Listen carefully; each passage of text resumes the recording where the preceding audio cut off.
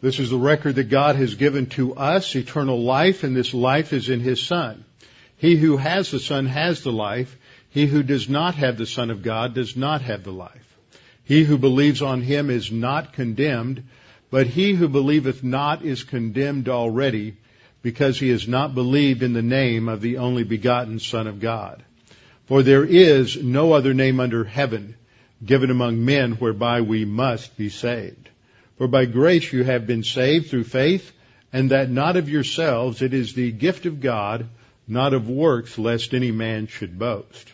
For I am persuaded that neither death, nor life, nor angels, nor principalities, nor powers, nor things present, nor things to come, nor height or depth, nor any other created thing is able to separate us from the love of God which is in Christ Jesus our Lord.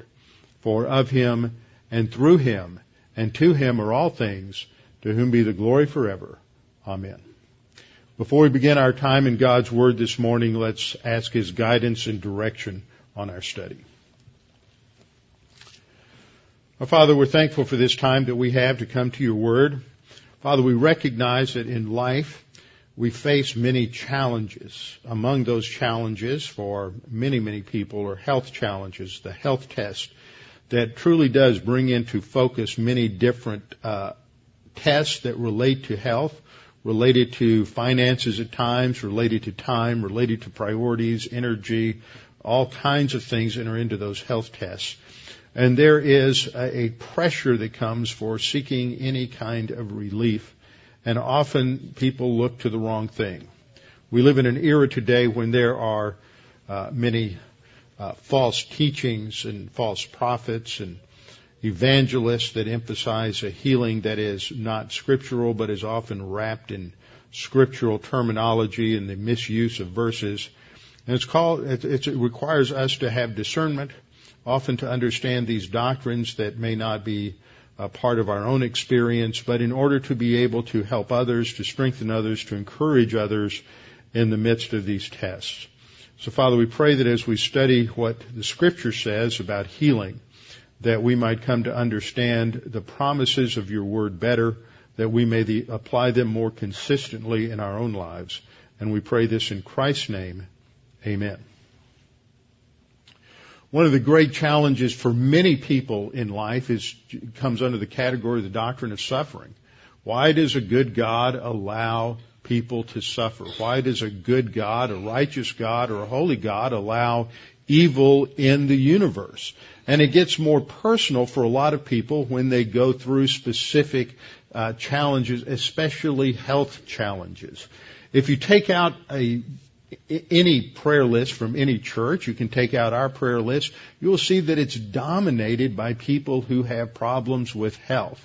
Some of these are ongoing, debilitating problems related to perhaps arthritis, or perhaps related to just the aging process, or other things. Many of us face minor health things that we're struggling with all the time, to more advanced and more serious diseases that may even threaten life. We often deal with this both personally or indirectly in terms of our own families, in terms of parents, or sometimes in terms of children. And as believers, we need to understand what God says and what He has informed us about in terms of disease. Often there are numerous questions that get raised, questions about suffering as a broad sense. Why does God allow suffering in the human race? We ask other more specific questions, such as why does God allow us to encounter debilitating disease, fatal illness, overwhelming pain or misery, and just general illness. It's a topic that pastors have to address. This whole issue of healing and health is such a core issue in our culture. I mean, one of the most dominant news stories over the last 2 or 3 years or longer has been health insurance and national health care. I mean, it goes back in some form back to the Hillary care that was proposed back in the mid-90s. But that's because the rising costs of health care put such a burden upon numerous people just to get basic care, just to survive. And so this is a topic that we have to understand. And at the same time, you can turn on your television on any given day and go to a variety of different religious broadcasting stations, and you will come across these healing evangelists that are promising all kinds of things, and some of them you look at and they seem pretty extreme and pretty dramatic, and it's obvious that it seems obvious to perhaps you and I that they are just showmen and using various manipulative techniques, but there are millions upon millions of Christians who follow them and believe that they are actually providing healing for people, and they are distracting people. So we have to come to understand what the Bible teaches, because people like this frequently quote the Scripture. And that kind of language, that healing language that comes out of the influence of this whole, what I'll call the whole faith healing movement in the United States, the language that comes out of that has infiltrated the everyday language of some people in non-charismatic denominations. And, I have people that I know, and I hear them say certain things, and I know it's not my position or it's not the circumstance to correct them, but I'm like, you realize the last 5 things you said are as language, it's totally based on a fallacious view of God and of the Scriptures. And yet, they have no idea about that because they're not taught. They're not trained in the Scripture. And this is a sad reality in our culture, is among the vast majority of Christians today, there's so little accurate teaching that they are easily distracted and they are easily led astray. There's so much misinformation, disinformation, and just flat-out false teaching about God's healing that we have to take some time to address it. Now, in the context of our study of Matthew, we've come to Matthew chapter 8 and 9, and last week we saw 4 different miracles that Jesus performed related to healing. There are many other miracles that Jesus performed related to healing, and in fact, we ran into one statement just at the end of our study last time in Matthew 8:16, where we read this generalized statement that when evening had come, they, that is, the people around Capernaum and in that area of Galilee, brought to him many who were demon-possessed, and he cast out the spirits with the word and healed all who were sick. Now, we don't know how many that was, but it was a large number. And we have these kind of general healing statements many times in the Gospels. And if you just read the New Testament superficially, it's easy to think that this is something that should be expected to be normative in the Christian life. After all, Jesus heals so many people. God is a good God. Why would God want you to be sick? God has provided healing. And if you read certain verses in Isaiah 53, and there's a quotation from Isaiah 53:4 in verse 17 that we closed with last time, which states, He Himself took our infirmities and bore our sicknesses. So doesn't the Bible teach that Jesus should provide healing for us in our salvation and that we should be made well? And then there are these voices that we hear across the spectrum in evangelicalism, and especially in the media, that God wants you to be well and God wants you to be happy, and it sounds good and it appeals to our sin nature.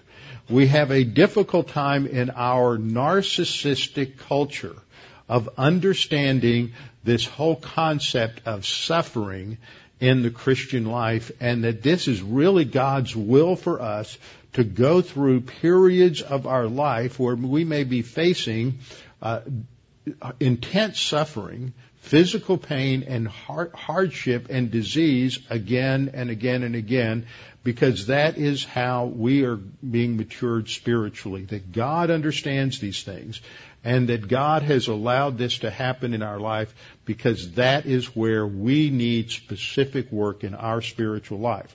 So we need to understand all of these kinds of things and how to properly understand and interpret these particular issues.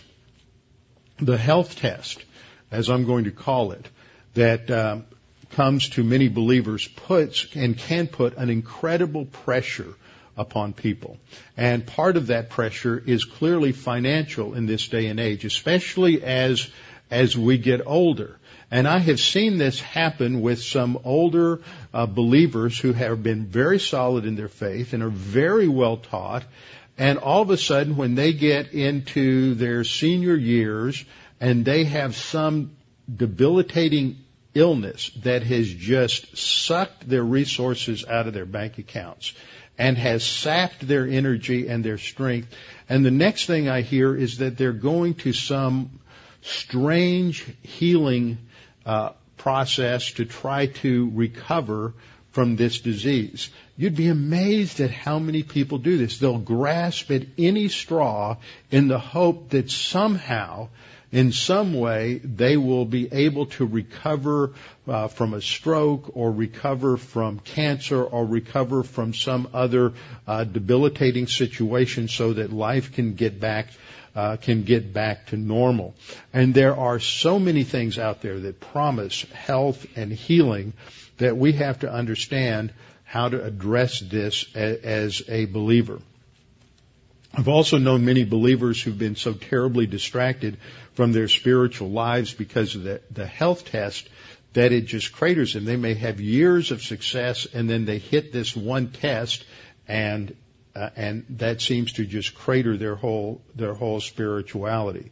Also, you face a number of Christians. We have some in this congregation.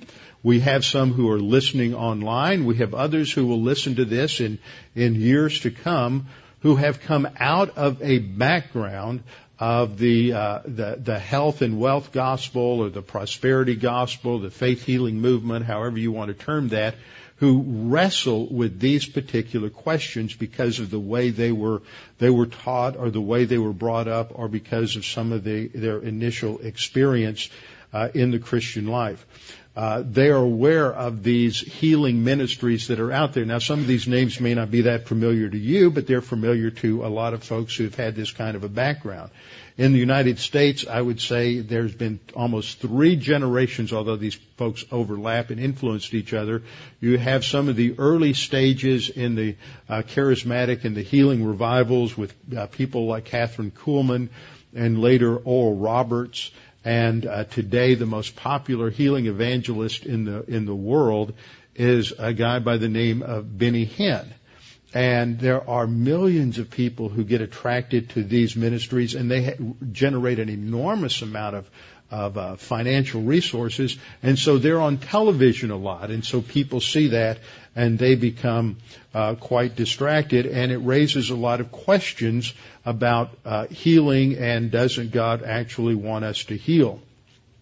Now, outside of Christianity, we also have a lot of faith healing that is offered. It's really the same kind of thing that you find in the ministries of people like Oral Roberts, Catherine Kuhlman, Benny Hinn, and many, many others that you see on television. I'll talk about that just a little bit.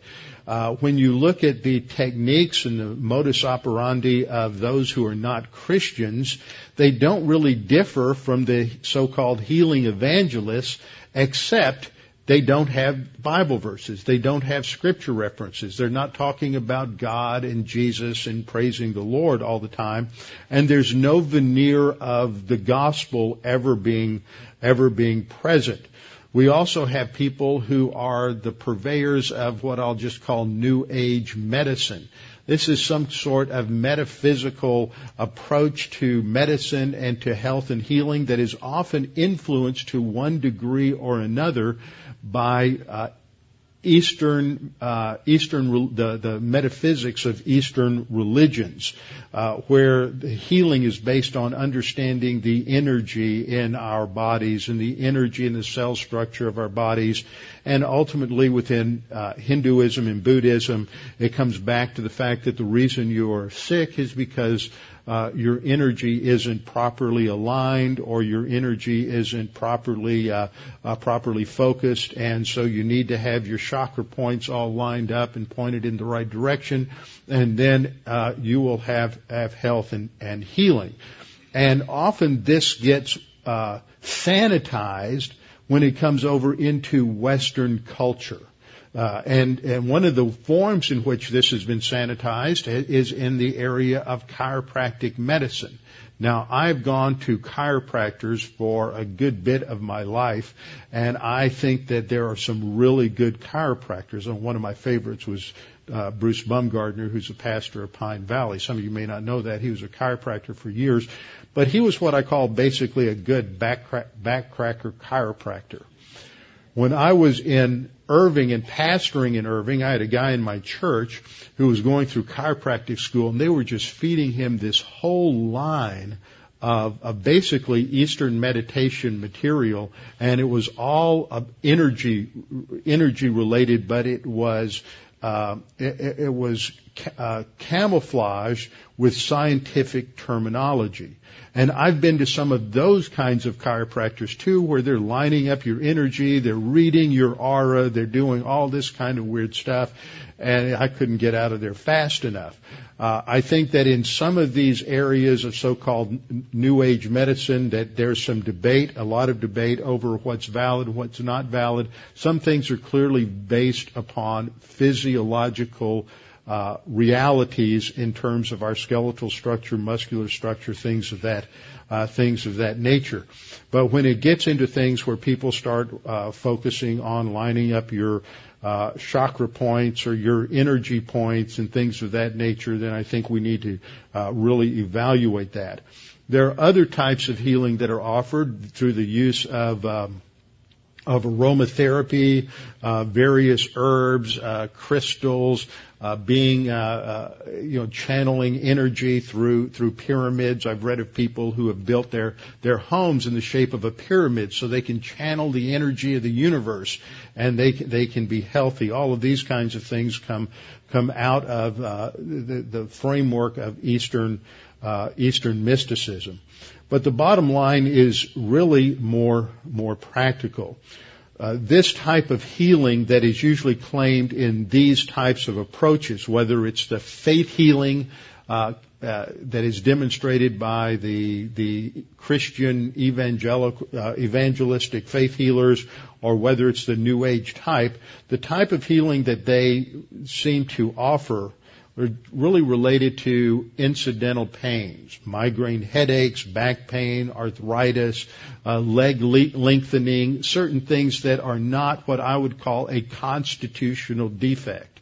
Now, I've used that term for a long time. There's a different medical term for that I'll get into in a minute. What I mean by constitutional defect is an organic disease, something like cancer or a broken bone or permanently damaged or severed nerve endings that produce paralysis.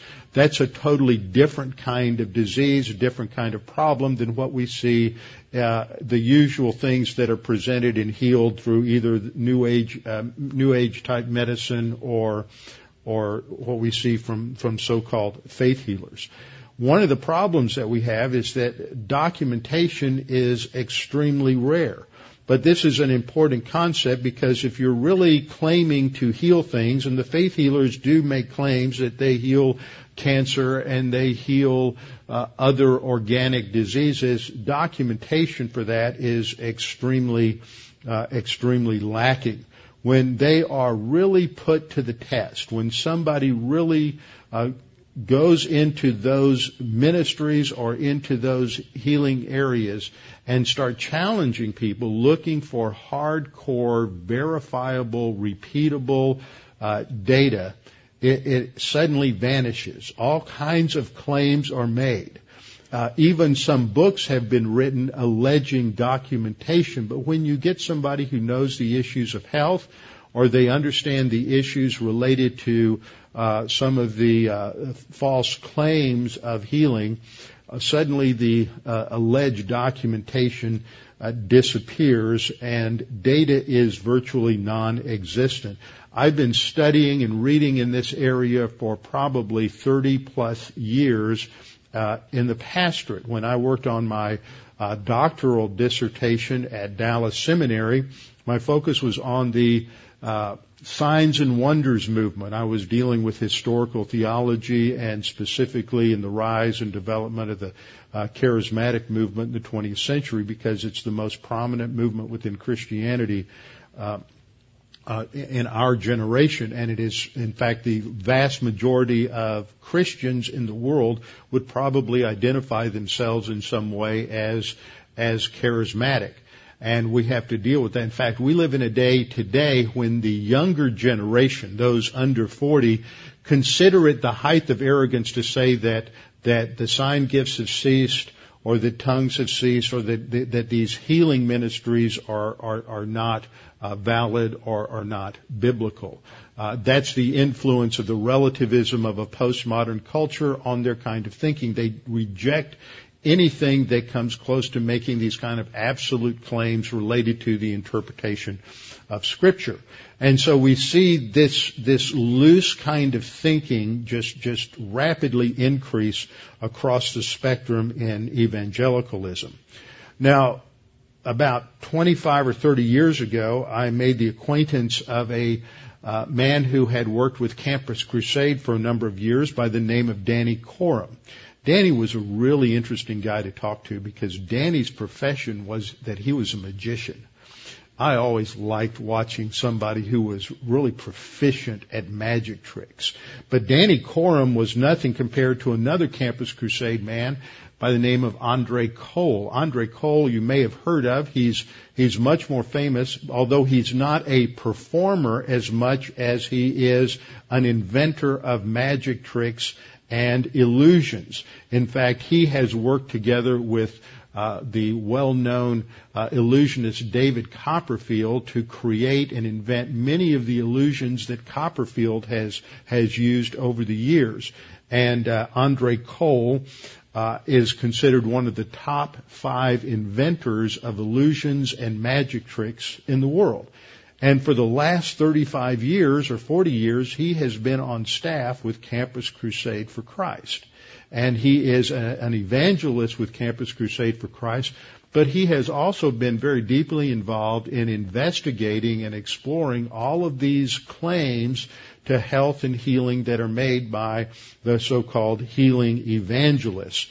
And so he has a perfect background for that. He and Danny Corum have worked together quite a bit, and it's quite interesting to listen to them as they are so familiar with all of the counterfeit techniques and methodologies that are out there that when they watch these people on television, the healing evangelists and others, they immediately spot things that just go past you and I because they understand the mechanics of what an illusionist uses. And even though they would say that many of these folks like Catherine Kuhlman or Oral Roberts or Benny Hinn and others, that they may have never been trained in these subtle techniques of group hypnotism or making suggestive things to people, that even though they're not trained in that, that's exactly what it is that they are doing.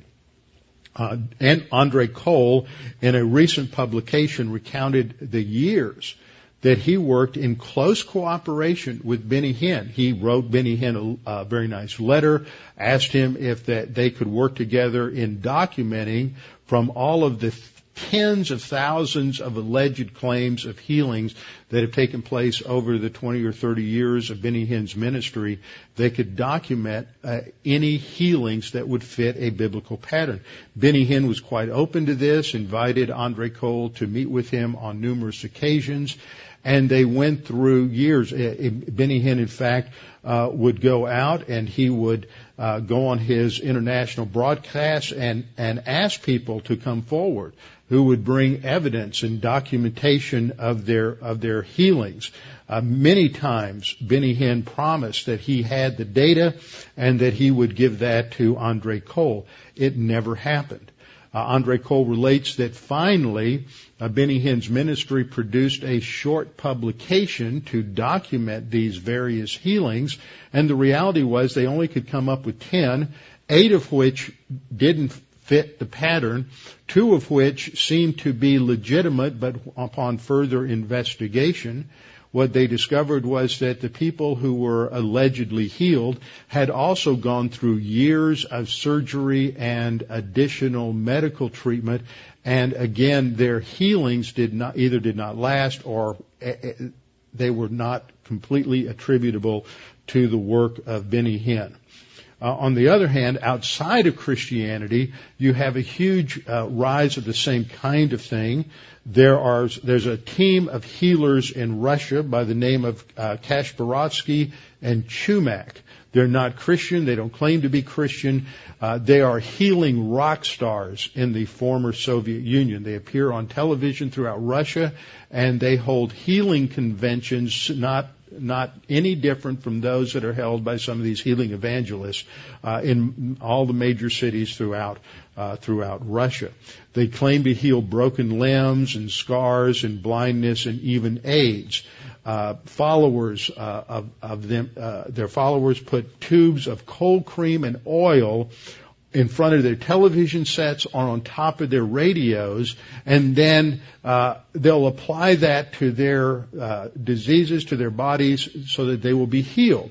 Now, if you've been around for very long, you'll know that this is the same kind of thing that you'll hear from Oral Roberts. I've heard Oral Roberts say, if you just put the oil on top of your television, it will get blessed, and then when you anoint yourself with that oil, you'll be healed.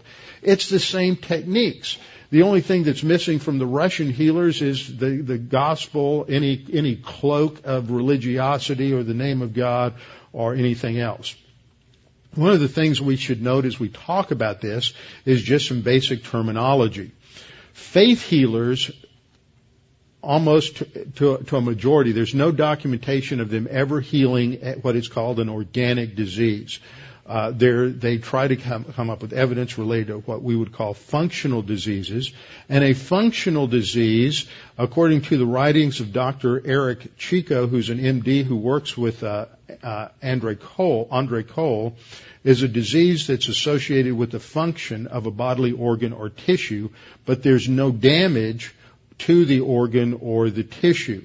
Whereas organic disease involves some sort of significant change to a bodily organ or a tissue, such as we have with someone who is born blind from birth, someone who, like Helen Keller, who's also deaf from birth, somebody who has leprosy, somebody who might be paralyzed due to an accident where their spinal cord and the nerve endings would be completely severed. That would be an example of an organic disease, whereas a functional disease might involve things related to high blood pressure, muscle pain, arthritis, headaches, back pain, things of that nature.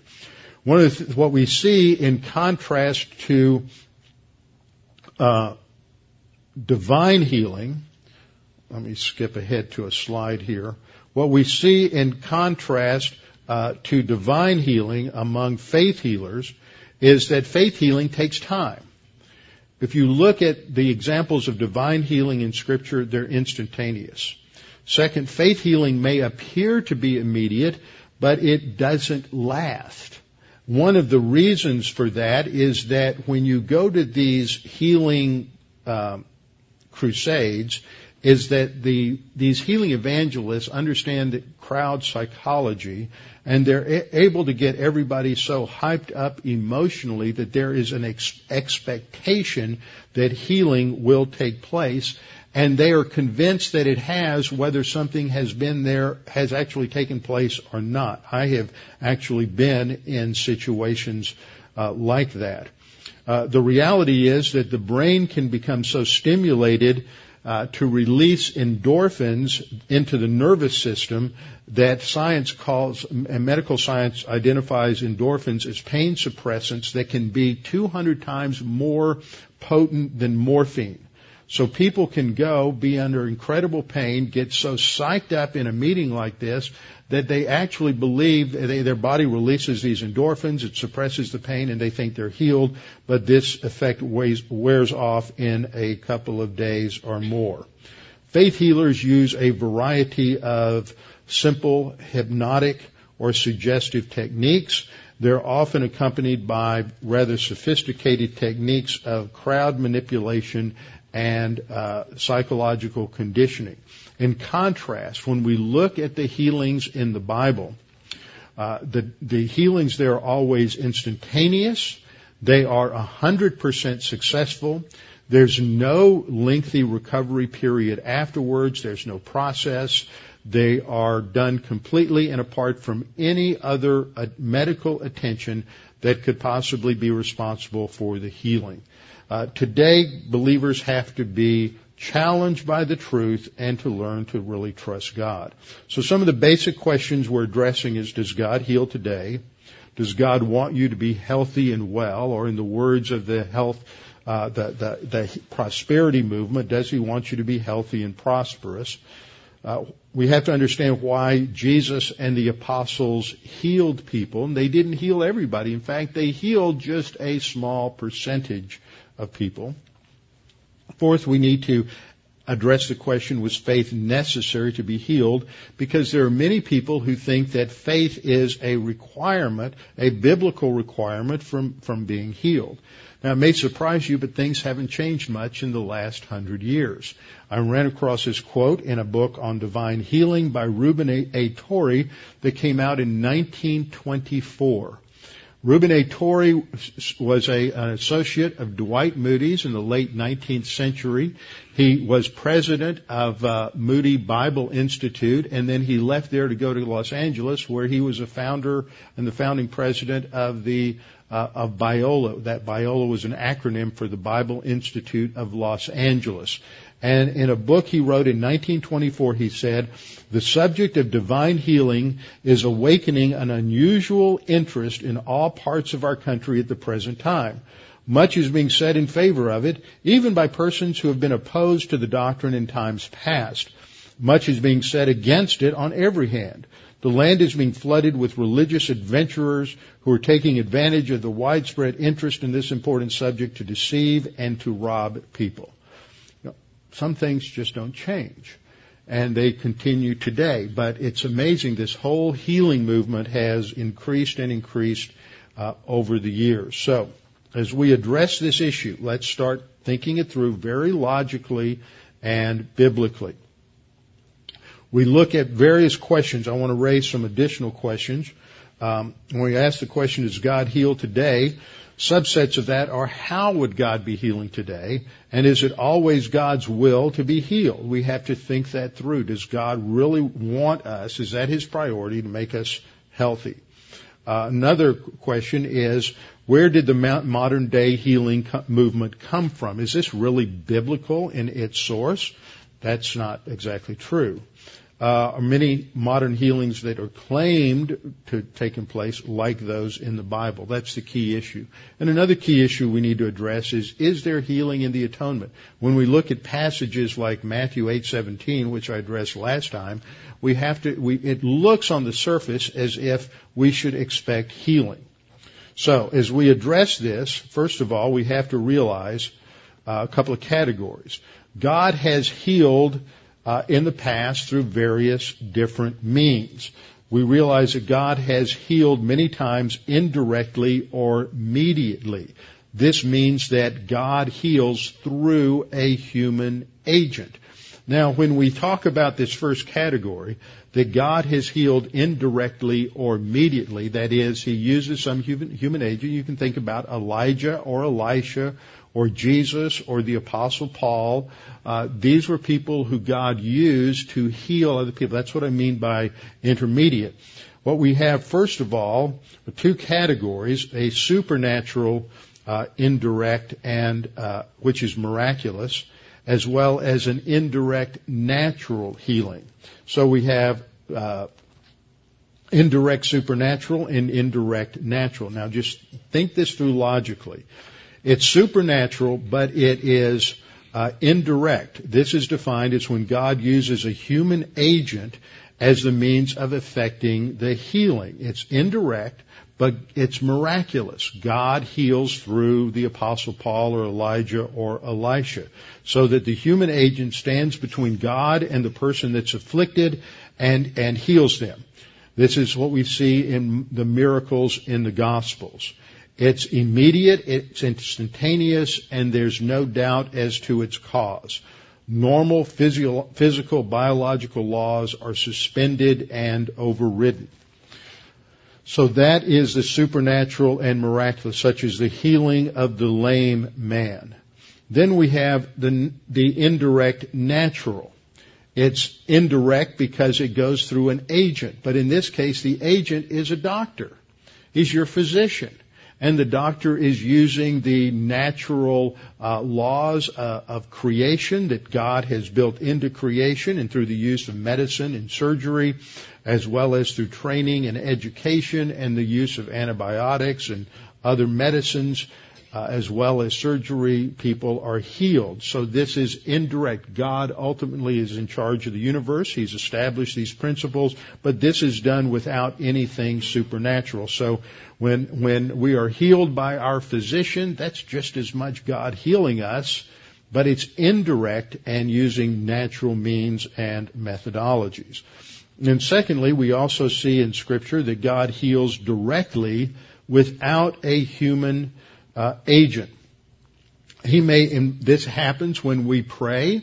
And I believe of legitimate situations. I've known of a few people who, according to their testimony, and I trust them, that they were very ill.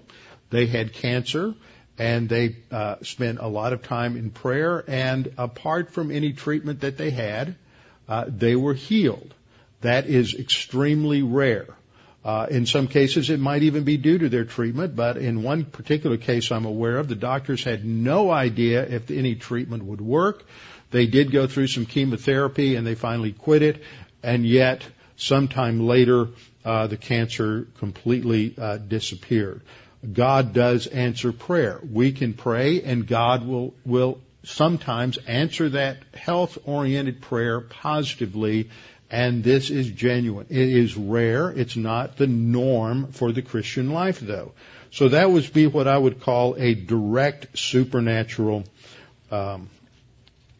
event. Then you also have God working directly in prayer through an indirect means, like through a doctor or through the natural immune system of the body. I think this is maybe what Paul describes in Philippians 2:25 to 27 when he's talking about his friend Epaphroditus, who is sick, he says, unto death. That they expected Epaphroditus to die. They prayed for him, and over time he recovered. It wasn't instantaneous. It wasn't quick. It was probably the natural immune system that God was using to bring about the healing and the recovery of Epaphroditus. But that is, again, this is not always the norm. This is the problem that we often see today. Often today what we see is that people ask the wrong question. The question they ask is, don't you believe that God heals today? What do you mean? You don't think that Benny Hinn is really healing people. Don't you believe that God heals today? It's the wrong question. And often when we ask the wrong question, by answering it, it leads us into heretical territory. So we always have to be careful about the questions that we ask. The issue really isn't, does God heal today? The issue is, how has God revealed that He heals today? We all agree that God is able to heal anyone from any disease at any moment. That's not the question. The question is, how has God revealed that He is going to heal today? And another part of this would be, has God revealed that we should expect His intervention in our illnesses, diseases, and deformities as a normal experience in the Christian life? That's where we separate ourselves from those within the healing tradition, within the charismatic Pentecostal movement, is we don't believe that this is supposed to be the normal experience of the Christian life. The question must be always addressed in terms of, how has God revealed that He is going to work? Now, the next question we need to address is, why did Jesus and the apostles heal? Why is this revealed to us in Scripture? Is this revealed to us because this is something that we should expect, or is this revealed to us for a completely separate reason? As part of this, we have to also address a secondary question, which is, was faith and or salvation a prerequisite for healing? when we look at the examples that we have in Scripture, often what you hear today is, well, the reason you weren't healed is you really didn't have enough faith. Well, there are many examples in Scripture where the people who were healed didn't have any faith at all. They weren't even believers. God healed them anyway. Jesus healed them anyway. The apostles healed them anyway. So this is the issue. Why did Jesus heal people? First of all, to present his messianic credentials. He wasn't just healing because he didn't want people to be sick. He healed because this was a sign of who he was as the God-man and as the Messiah who was presenting the kingdom to Israel. And the kingdom as presented in the Old Testament would be a time when there would be no sickness, no death, that the curse of sin would be rolled back partially, and there would be healing would be normative in the life of a believer. But that's part of the kingdom. So Jesus is giving a preview of coming attractions when he healed those in his environment. Look at passages like Isaiah 42:7, a prediction that when the Messiah would come, he would open blind eyes, and he would bring prisoners out from the dungeon and those who dwell in darkness from the prison. And on that day, in Isaiah 29:18, on that day the deaf shall hear words of a book, and out of their gloom and darkness the eyes of the blind shall see. Now, this is talking about a prediction of a radical kind of healing that would restore sight to the blind and hearing to the deaf. This is also seen in passages like Isaiah 35:4 and following. And especially in verses 5 and 6, the eyes of the blind will be open, ears of the deaf unstopped, the lame will leap like a deer, and the tongue of the dumb will shout for joy. So this is talking about what it would be like in the millennial kingdom, but the Messiah will be the one that will bring this into effect. So, as we look at this, we see that healings were never performed merely for their physical benefit. And we can go through a number of passages. I'm posting all of this on the Dean Bible Ministries website because I'm throwing a lot of data out here. Sometimes I throw a lot of data out here because I want you to just catch the thrust of the Scripture. If you want to get all the verses that I mentioned, you can pull that down off of the website. But I want you to see the overwhelming strength of the data. In Matthew 8:17, it foreshadows, as a verse that we've studied last week and I've mentioned today already, it foreshadows the messianic promise of Isaiah 53. In Matthew 9:6, which we'll look at in the next week or two, it demonstrates that Jesus had the authority to forgive sins. In Matthew 11:2 through 19, it confirmed the miracles of healing confirmed his identity to John the Baptist when he was in prison. In Matthew 12:15 to 21, it foreshadows the fulfillment of Isaiah 42:1 through 4.